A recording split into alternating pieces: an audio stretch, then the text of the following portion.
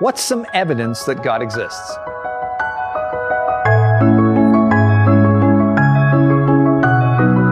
Hi, Calvin Smith here, and welcome to Creation Basics, where our goal is to make God's creation part of your everyday conversation.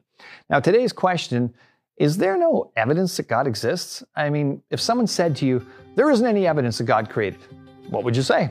Well, how about this? What evidence would you expect to find if God does exist? I mean, that's a pretty good question to ask, because if you don't know what you're looking for, you wouldn't even know it if you found it. So the Bible says God created the universe and everything in it, but we weren't there to see it. So how could you show evidence for that? Well, God made us in His image, so of course we have some of that creative intelligence in us, and we create things all the time. We know a lot about creating.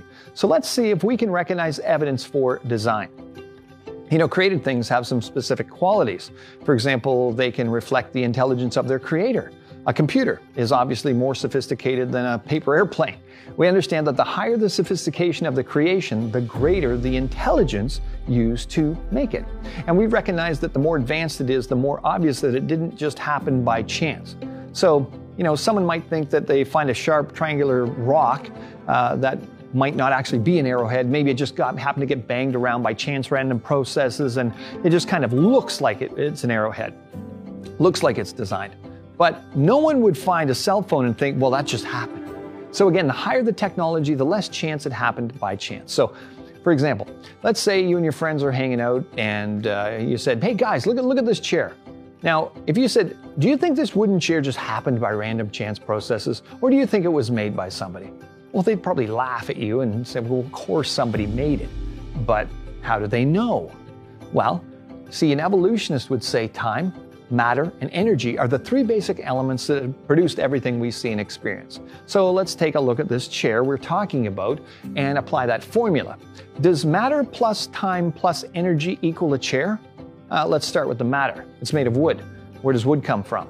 Well, trees, obviously, but do trees have natural properties that would cause them to form into a chair? No. Well, let's add time. Would a tree left for a long period of time turn into a chair?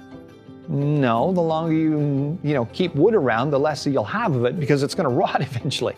Well, how about applying raw energy like wind or sunlight or lightning or chemical processes, etc., to the tree? Would that do it? No. So scientifically, matter plus time plus energy won't make this creation, this chair, by themselves. Now, it's true that you need wood from a tree, some time, and to apply some energy to the wood to make a chair.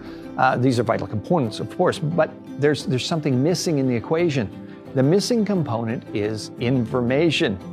The reason virtually anyone would admit that they believe someone made a chair, whether they were there at the time that was made or they saw who did it, is because we usually recognize intelligent input that's been applied to something. Trees don't contain information to form flat surfaces, 90-degree angles, and legs at each corner, but intelligent minds do. So intelligent people take information and add it to their creations. As soon as you recognize that somebody's added information to something, you recognize a creation. So an equation for something created looks like this. Matter plus time plus energy plus information equals a creation, in this case the chair.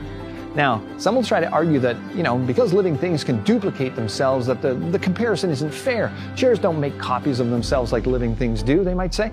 But chairs don't make copies of themselves because they're nowhere near as complex as the simplest living thing. The ability to make something that can make copies of itself, well, that's a level of technology and sophistication that humans have never achieved.